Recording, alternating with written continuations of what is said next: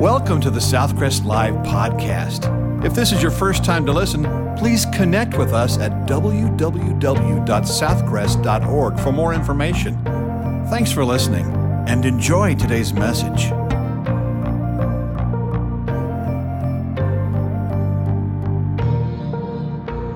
We are coming quickly to the conclusion of the book of Colossians as we have been studying verse by verse. Today we're in chapter 4. If you open your Bible there, we should finish up next week and move on to something else.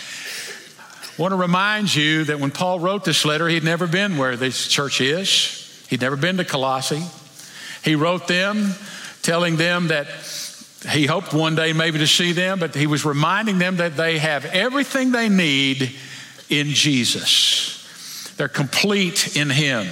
And when you come and give your life to Christ, you don't stay the same. You take your Christianity home.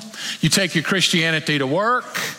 And today we're going to talk about taking it outside the church walls, outside your own home, to living it out in the world. Look what he says in verse 5 of chapter 4.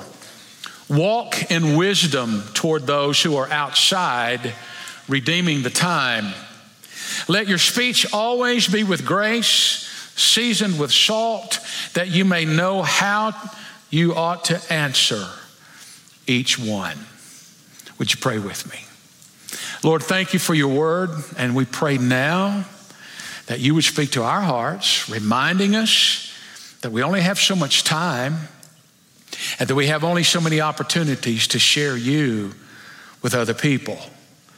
And so we pray, God, that you will bring people to you, that they might realize they need Jesus and come to you, that you'd help us to realize that people do need Jesus and we can talk to them.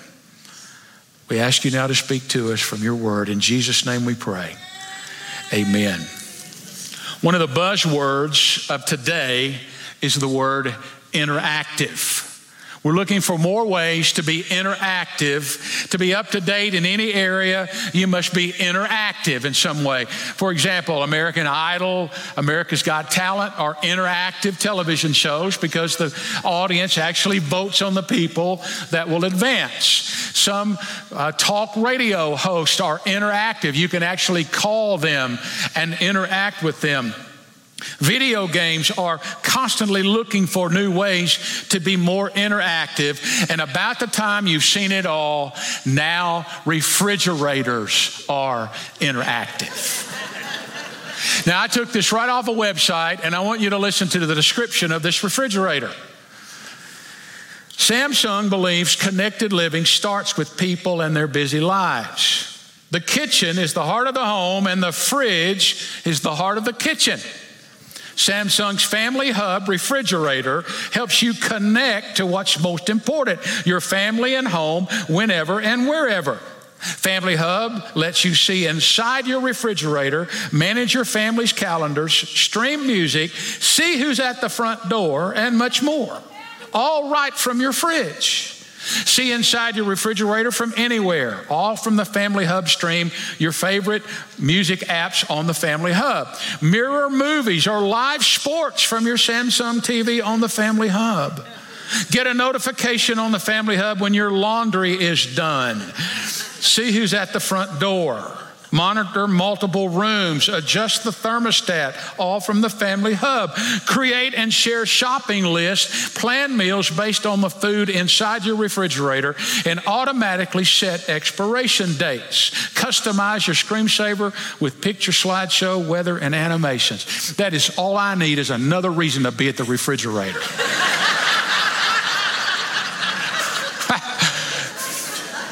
Interactive. One of the things that's been so hard about COVID-19 and all of us being shut up in our homes or isolated is the fact that we've not been able to be interactive. Human interaction is important. If you're in media and marketing, you want human interaction. You want people to respond. But over the past several weeks, as we've looked at how Jesus changes our life, and then we get outside, people are going to interact with us because they see something different about us. At least they're supposed to. And so we become interactive. It seems that we're interested in interacting with the culture.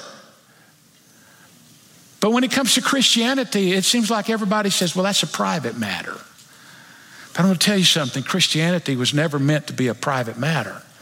In fact, Jesus told us to go into all the world and to make disciples and to tell other people about Jesus. It was never intended to be a personal, private matter. Obviously, you come personally to Christ, and nobody can come to Christ for you. You have to do that personally, but it was never intended to be a private matter. And here Paul gives us some instruction on how to interact with society. When we leave this building and we go outside, how are we supposed to act? Well, a couple of things. He talks about our conduct, and he's going to talk about how we speak. Let's first look at the believer's conduct. Whether you realize it or not, you are being watched. Now, we're told today that we're being watched by our smartphones and our televisions and stuff. It's not what I'm talking about. I'm talking about people who you know, you work with, you live with. They are watching you, especially if they know you claim to be a follower of Christ. They're watching you. You're under scrutiny. You never know it, but they are. Reminds me of two gas company employees. One was an older supervisor trainer, and he had a young apprentice, and they were reading gas meters. They parked the truck at the end of the alley. They walked down the alley reading the gas meters. When they got to the end of the alley, a lady looked out her window and saw the two men there reading her meter. Well, after they read the meter, the older trainer said, "I'll race you to the pickup," to the younger guy. And they took off. And when they got to the truck, they were both out of breath. And then about 10 seconds behind them, there was a lady right behind them, all out of breath. And they said, "Lady, are you okay? Somebody after you? And what's the matter?" And she said, "When I see two gas men running full speed away from my house, I figured I better run away too." Whether you like it or not, people are watching you, and they may follow your lead. Someone's watching your attitude. They watch the way you treat your family. They watch the way that you react to pressure situations. They watch how you speak about other people, whether it's positively or negatively.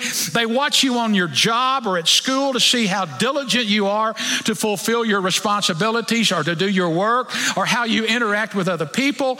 They even will listen to what you say, because some of them are hoping that they will find something you say that will help them in their life without Jesus, which is a life of darkness. People are watching you. It does matter. When you go to the restaurants after church today, you got a testimony. I hate to tell you that most people don't like to work on Sunday. I've been told this by restaurant managers.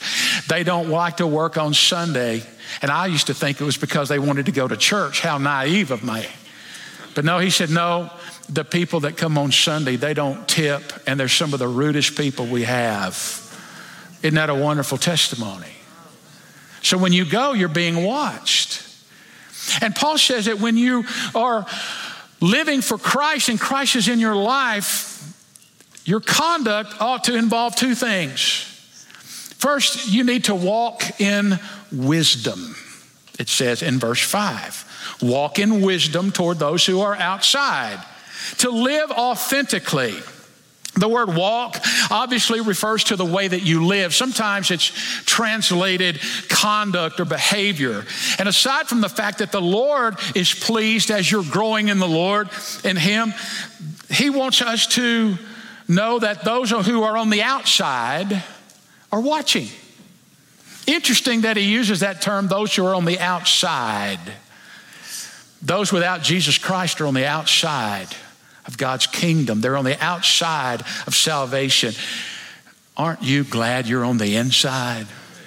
And you didn't get on the inside by inheriting it. You got on the inside by confessing your own sin to God, asking Him to forgive you, and placing your faith in Jesus Christ. He redeemed you. He washed you clean. He brought you inside. But those outside, we don't think of people like that. Those without Christ, they're on the outside of salvation. They're on the outside of what God wants them to be.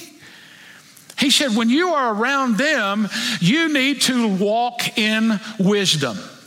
Now, you got to remember that when Paul wrote this letter, the outsiders were really slandering the Christians. Some of them were called atheists. Why would a Christian be called an atheist? Because in that day, with all of the multitude of gods, the idols that they served, the Christians didn't follow any of those gods. They served an invisible God. But some of them accused them of being an atheist because they didn't follow a God. Some of them were called unpatriotic because they didn't burn incense to or worship the emperor of Rome as God. Some of them were called cannibals because they talked about the blood and body of Jesus Christ. Some of them were called immoral because of the persecution. They were forced to go inside behind closed doors. Christians were persecuted. Christians were looked at by the outsiders. And Paul said, when you are on the outside, when you are among the people, you need to walk in wisdom. How do you do that? What does that mean?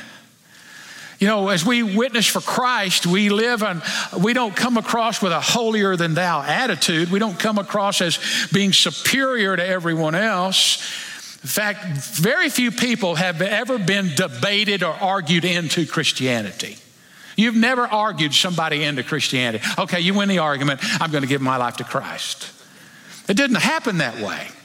There may be an exception every now and then, but every Christian is a witness by the way that we live. So how do you know if you're walking in wisdom? Well, this is the fourth time in this letter that Paul has used this word, wisdom. The first time he used it was in chapter 1, verse 9, where he said, be filled. He was praying for the Colossians that they might be filled with the knowledge of his will and in all spiritual wisdom and understanding. Now that wisdom is the emphasis on the knowledge of his will. The Hebrew thought wisdom was the skill in living. It was taking all of that knowledge and applying it to your everyday life. Taking the things of God, the Word of God, the will of God, and applying it to your everyday life. And the word understanding means to put it all together and apply it to every part of your life. To walk in wisdom means we start by looking at God's Word and saying, God, how do you want me to live? A lot of people say, well, that was a great sermon, Pastor, and they walk out never thinking that what God had to say in his word applies to you as you go out. It sounds good. Oh, it's easy to be a Christian in here, but when you go out, I'm supposed to still apply that to my life. He also used that word in chapter 2, verse 3, where he said, in Jesus Christ, in whom are hidden all the treasures of wisdom and knowledge. One pastor that I read, he said there were particular 4 sources of wisdom. One of them was meditating on the scripture. Now, when you think of the word meditate, what do you think of? If I say you need to meditate, some weird position. You know, no, to meditate, Psalm 1 talks about the man who follows God in his law. Does he meditate day and night? It's just a nice word for chew the cud. You ever seen an animal chew its cud? A cow? Cow's just re-chewing what it's already eaten. Well, that's kind of a horrible thought because we don't like to think about that. But when it comes to the Word of God, you don't just listen to it. You bring it back up. You meditate on it. How does this affect my life? How does this affect my marriage? How does it affect my business dealings? You meditate. The second source of wisdom is prayer. Lord, would you guide me and lead me in all that I do and show me the right thing to do in this situation? A third source of wisdom is sound or biblical or godly counselors. Other people that you know in your life that love Jesus and that are trying to follow him. There's none of them perfect, but you're saying, I want some godly biblical counsel in this situation. And it can be a source of wisdom. And then a fourth source is being able to practice the principles in real life experience. You can look back over your life and you can see how God taught you some things. Am I the only one that God's taught a few things and shown a few things that doesn't have a diploma to show for it?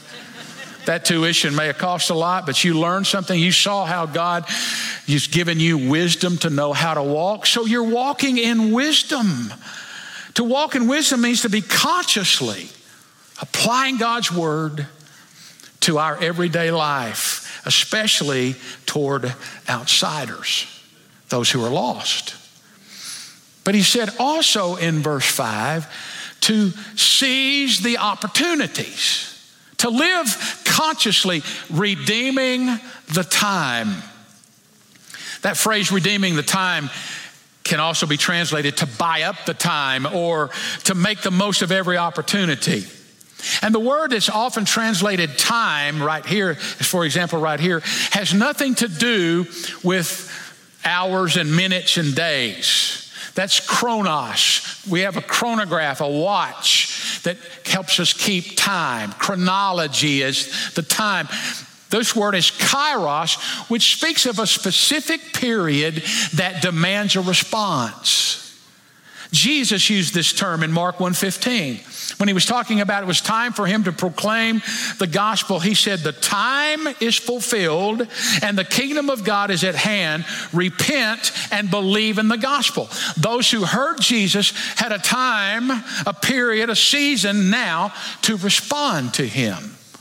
He also wept over Jerusalem when he said Jerusalem did not recognize the time of her visitation. Paul is saying that while we're living our lives and people may be drawn to what you have, they may say, you're not the same guy you used to be. You don't do the things you used to do. You don't talk the way you used to talk. Tell me what it is that you have. There's a time right there. And it's not going to come again. And you need to make the most of it right then. That's what he's saying. Redeem it. Buy it out right there. Don't waste that. They don't always come. Sometimes they do, sometimes they don't, but you don't want to waste it. Redeeming is that decisive point to act upon it. Let me give it another way. All of you have a favorite store of some kind. Maybe it's a sporting goods store, maybe it's a clothing store or a department store or who knows, golfing store. I don't know. You've got a favorite store. It's the store you love to get a gift card from. Now, let's suppose that you get an announcement or somebody lets you know that this Friday, everything in that store is going to be 75% off, no exceptions. So what are you going to do? You're going to go. You're not going to say, well, if I get an opportunity, I'll do it. No, you're already planning it. You're already making plans. I'm going to be there when the door opens if everything in it's 75% off. That's redeeming the time. Here is a situation God has put you in or allowed you to be in, and you need to grab it right then. Don't waste it. Time is something we cannot replenish. God can give you unlimited love. He can give you unlimited mercy. He can give you unlimited grace. But God does not give us unlimited time. Not on this earth anyway. And so when you have that time, you need to make the most of it in your workplace, in your school, with your family, with your friends. Sometimes you may need to turn off some things that you can use your time a little more wisely. Turn off the television and give up some things to spend with your kids. There's a little saying on time. It goes something like this. I have only just a minute. Only 60 seconds is in it. Forced upon me, can't refuse it. Didn't seek it, didn't choose it. But it's up to me to use it. Give account if I abuse it. Just a tiny little minute. But eternity is in it. You don't have time. You can't get it back. Do you know what the term carpe diem means? It is not fish of the day.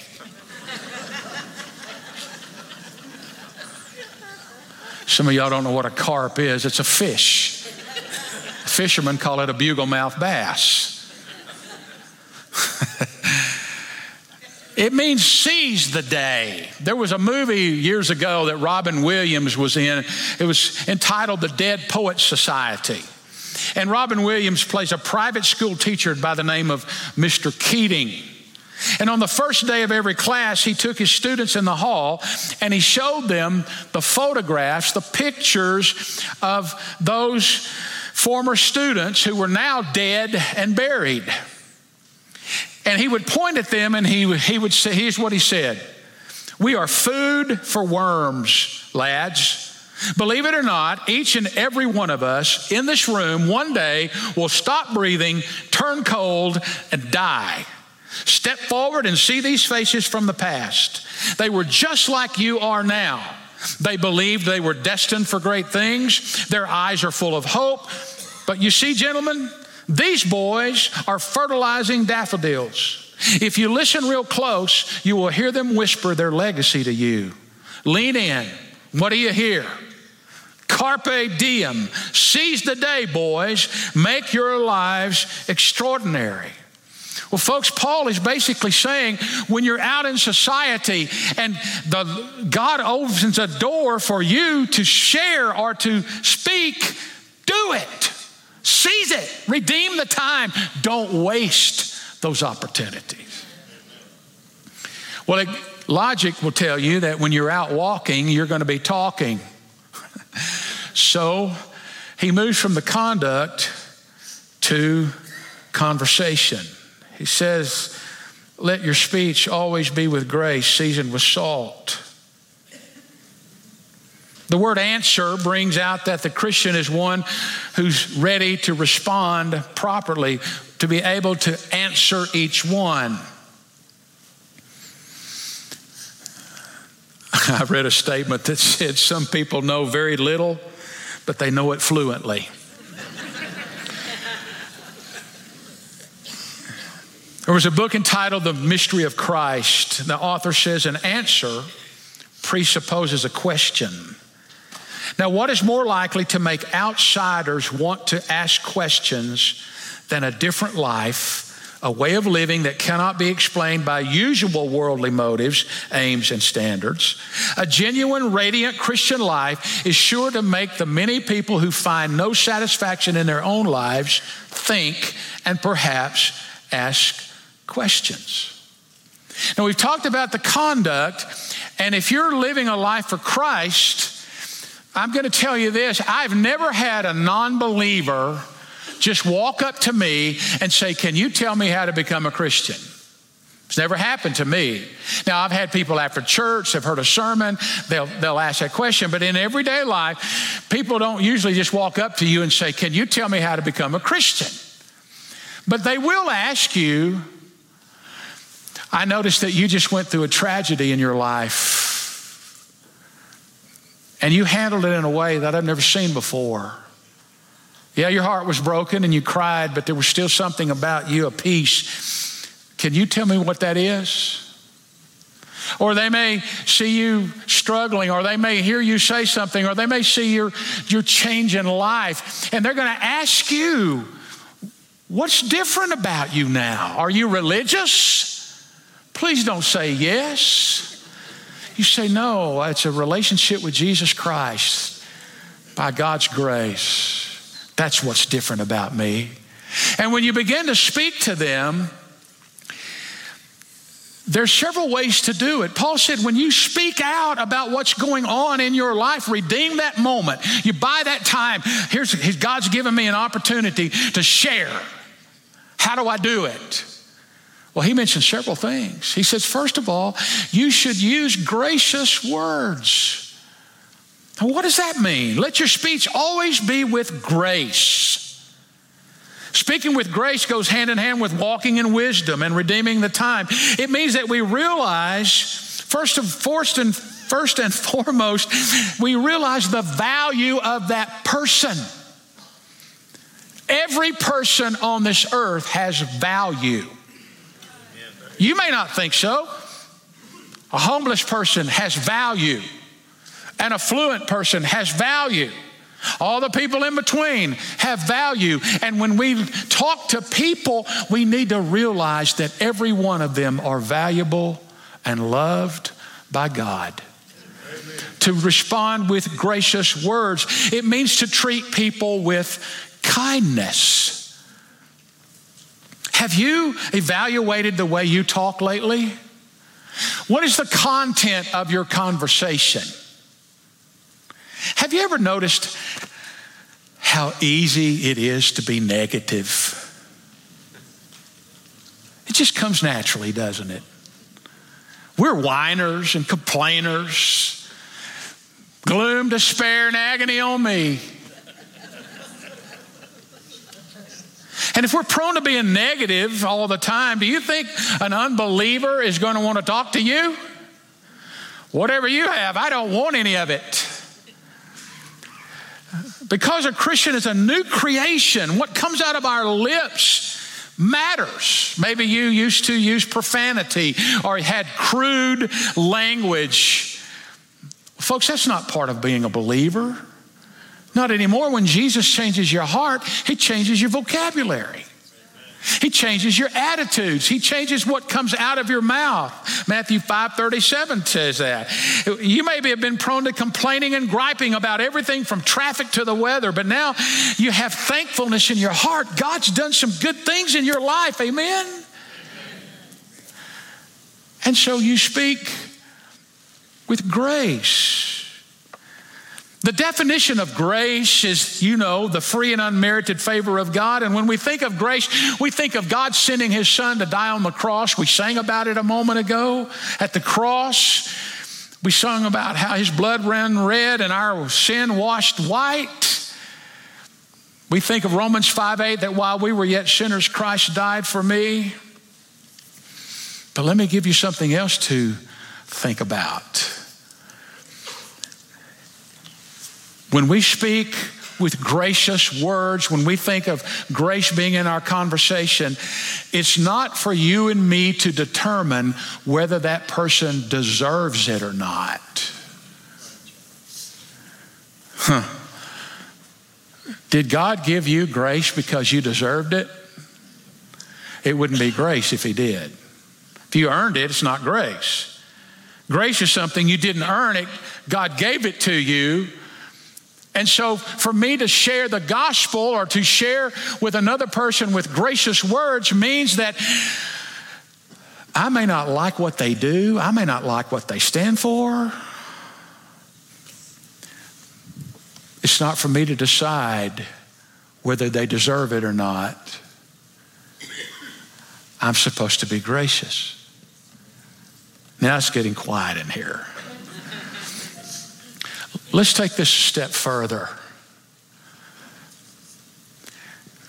When Paul wrote the Colossians, there was no social media.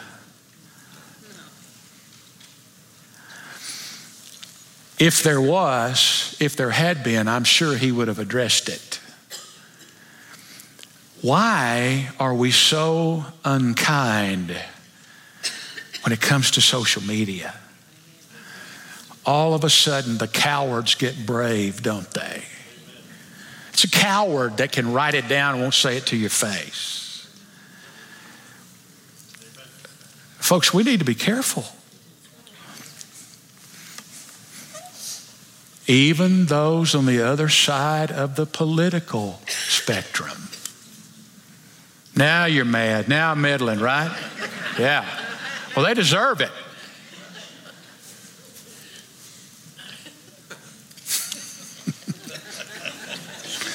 Come on, folks, we're doing more to harm Christianity on social media than in many ways. Because people read what we say and how we react and how we respond. And wisdom says, I don't need to get involved in that because that's going to hurt the cause of Christ. Yeah, I have strong feelings about it. I do. I have very strong feelings. Nobody gets madder about it than me. But wisdom tells me, don't put that out there for everybody to see, whether it's on Twitter or Instagram or Facebook or whatever you do. Let your words be gracious. We're also to be use wholesome, these are my terms, wholesome and exciting dialogue. What does it mean? Let your words be seasoned with salt. What does that mean? One little boy was asked what salt was. Here was his answer.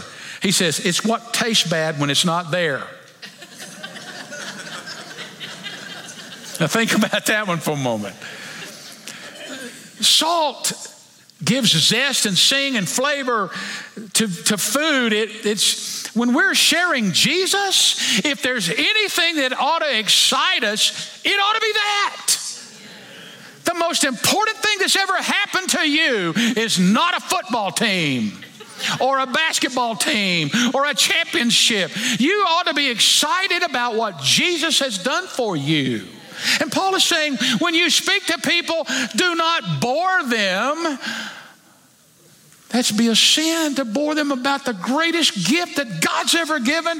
And your speech should be wholesome. It should be clean. It should be pure. And it should be exciting. It ought to bring some flavor to the conversation. You should be so filled with thanksgiving that it just flows out of you. I'm excited about what Jesus has done for me. I'm excited that he loves me. I'm excited that he likes me. I'm excited that he wants to be with me. I want you to know what I have. You can have it too. Why are we so glum about it? In ancient Greek usage, the salt would often refer to a person's wittiness. Paul has in mind that our conversation should be winsome and warm and convincing and even sparkling and has a quality of flavoring. It's so filled with thanks to the Lord that it flavors every conversation. When you talk about Jesus, there ought to be some excitement about it. Aren't you glad you have him? Aren't you glad he's changed your life? He also says that we need to communicate with sensitivity. In fact, verse 6 says that you may know how you ought to answer each one. The way we react or the way we act toward other people is going to provide a natural opening for us to share the Lord, or it can shut the door. But Paul says that when people open the door or they want to talk to you about the Lord, you've got to use some wisdom involved. That doesn't mean you have to know everything. If an 8-year-old, or let's just say a 6-year-old, ask you about being saved, you're going to use different terminology than you are to a 26-year-old. You got to be careful with children. You got to be wise. You got to be careful because they're so literal-minded that they will respond that way. So you try not to ever ask any yes or no questions. They'll always answer the way you want them to answer. You're trying to help them be objective. That's using wisdom. You're talking to somebody who's never known about Jesus or an adult. You can use abstract terminology like being washed, our sins were washed away. Depending on the situation, we learn these ways to share the gospel, and there's nothing wrong with that. The Roman road, or however you've chosen to learn how to share the gospel. But every situation is different. Sometimes it's friendship you've cultivated for a long time, or sometimes it may be just somebody that's never heard, and they've opened the door, or God's opened the door. Wisdom is the ability to keep your mouth shut while your mind continues to talk to itself. Sometimes it's the time to say something, sometimes it's not the time to say something. And you ask the Holy Spirit to help you be sensitive. If you can tell, it's amazing to me how insensitive some people can be. I mean, you ever have people come up and talk to you and it's just not the right time to talk to you? You're trying to do something else and they just will not shut up. You ever met those kind of people? They're everywhere. And I'm not being ugly. I'm just saying that there's not enough wisdom to say, you know what, this isn't the right time to tell this right now, or whatever. Well, Paul is saying you need to be wise in knowing how But when the opportunity comes, share the hope that is within you. Peter wrote it in 1 Peter 3:15 that people see this, and the whole book of 1 Peter is about persecution and trials and troubles. And he said, when people see you going through those trials, be ready to give an answer for the hope that is within you. Redeem the time and share it with somebody. There are people in your life that only you can talk to, because I don't know them. Your Sunday school teacher doesn't know them, or the deacons don't know them. But you do. And they know you, and they've been watching you. And you know what? I can remember one time as a teenager, when I was still in high school working at Safeway,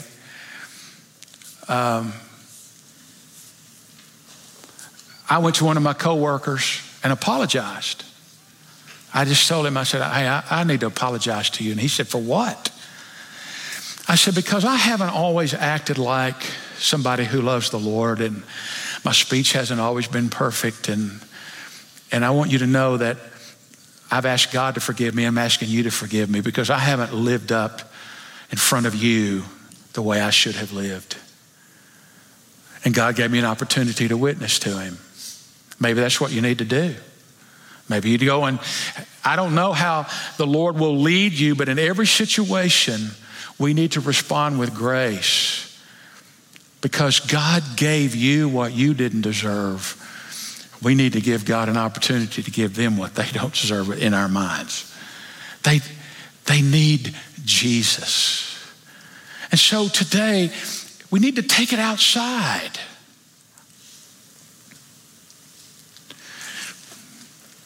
When you go to eat, take it with you. Maybe you ask the waitress or the waiter, the server, we're about to pray for our meal and ask God blessings and thank him for it. Can we pray for you? Is there anything we can pray for you about? I mean, folks, if you consciously think about it, I don't have but so many days here on this earth, and I need to redeem that time. I need to use my life for God. Think consciously of ways to share the greatest things ever happened to you. Your testimony. Nobody can deny your testimony. Maybe you don't have one. Some people's testimony goes like this. I walked an aisle when I was a kid and I was baptized. Well, I did that as a kid too. But it wasn't until I was a little bit older that I understood that my sin separated me from God. I was on the outside. But God loved me enough that he came after me. And when I asked God to forgive me because Jesus paid it all, we just sang about that. He died on the cross, he rose again, conquered death. God put our sin on him. When I asked God to forgive me and I trusted and invited Jesus into my life and committed my life to him, God said, you know what, I'm going to wash you clean because of the righteousness of Christ. And so when he looks at me, he looks at me clean through him, and I am now not on the outside, I'm in the fold with him. Maybe that's never happened to you. You can be a professional church goer. You're looking at one. So I was born in the church. I went to church 9 months before I was born. Just going to church won't save you. But coming to Christ will. You'll never be the same again. Would you bow your heads with me? If you're watching online, would you hit that connect button right now so that people can help you and pray with you? And for those of you who don't know Jesus, maybe you're still watching. Listen, more than anything on earth, we want you to know Jesus as your Savior. And so right now, if you will ask God to forgive you, you first have to realize that you're separated from him. You ask God to forgive you. You believe in your heart that Jesus died for your sin and rose again the third day. You place your faith and trust in him. Lord, we pray for those today that need Jesus as their Savior. Maybe they've gone to church. Maybe they were sprinkled as a baby. Maybe they went through some kind of class, but they've never committed themselves to you by an act of faith and trust. We pray that they would do that now. Those in this room, if they're watching this on television, Lord, we pray they would come to you right now. And for those of us, Lord, who've known you a long time,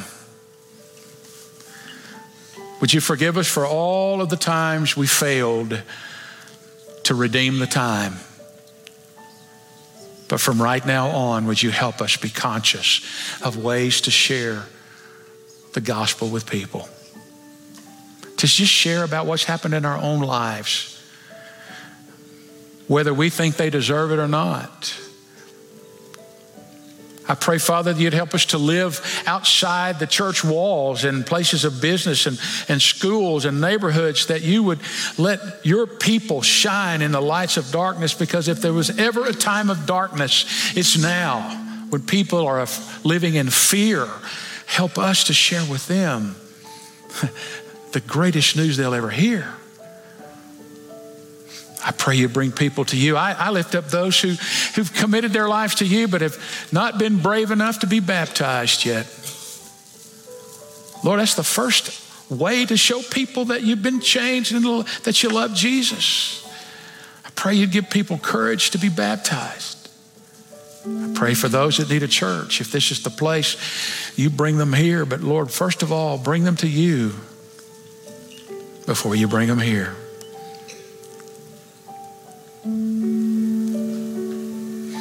And while your heads are still bowed, there are communication cards I mentioned earlier in the service, and on there is a place for you to indicate your decision today. After we're dismissed, there'll be pastors here at the front to pray with you, to help you with any commitment that you wouldn't want to make. But right now, you can also indicate that on that communication card, and you can drop it in the box as you leave, and we're going to call you on the telephone. We're not going to show up at your house unannounced. We're going to call you first and talk to you about your commitment. Maybe you want to be baptized, or you want to know more about receiving Christ. You want to join Southcrest. We can handle that this morning, or if you just want to indicate it on that card and place it in the box as you leave today. And if you're watching online, you hit that connect button, and there are people there that will help you today. Lord, we pray that people will respond to you today, and that you will bring people to you. Thank you for loving us, Lord. Help us to take it outside today. Even as we leave here in a moment, help us to take it outside, to live it in the way that we deal with people on a daily basis. And we pray these things in Jesus' name. Amen. Thank you for listening to today's message. If you would like more information, to make a commitment, or to request prayer, please text the word podcast to 555-888. You can also connect with us on our Southcrest app or our website for complete worship services, or to plan to visit us in person. Thanks again for listening.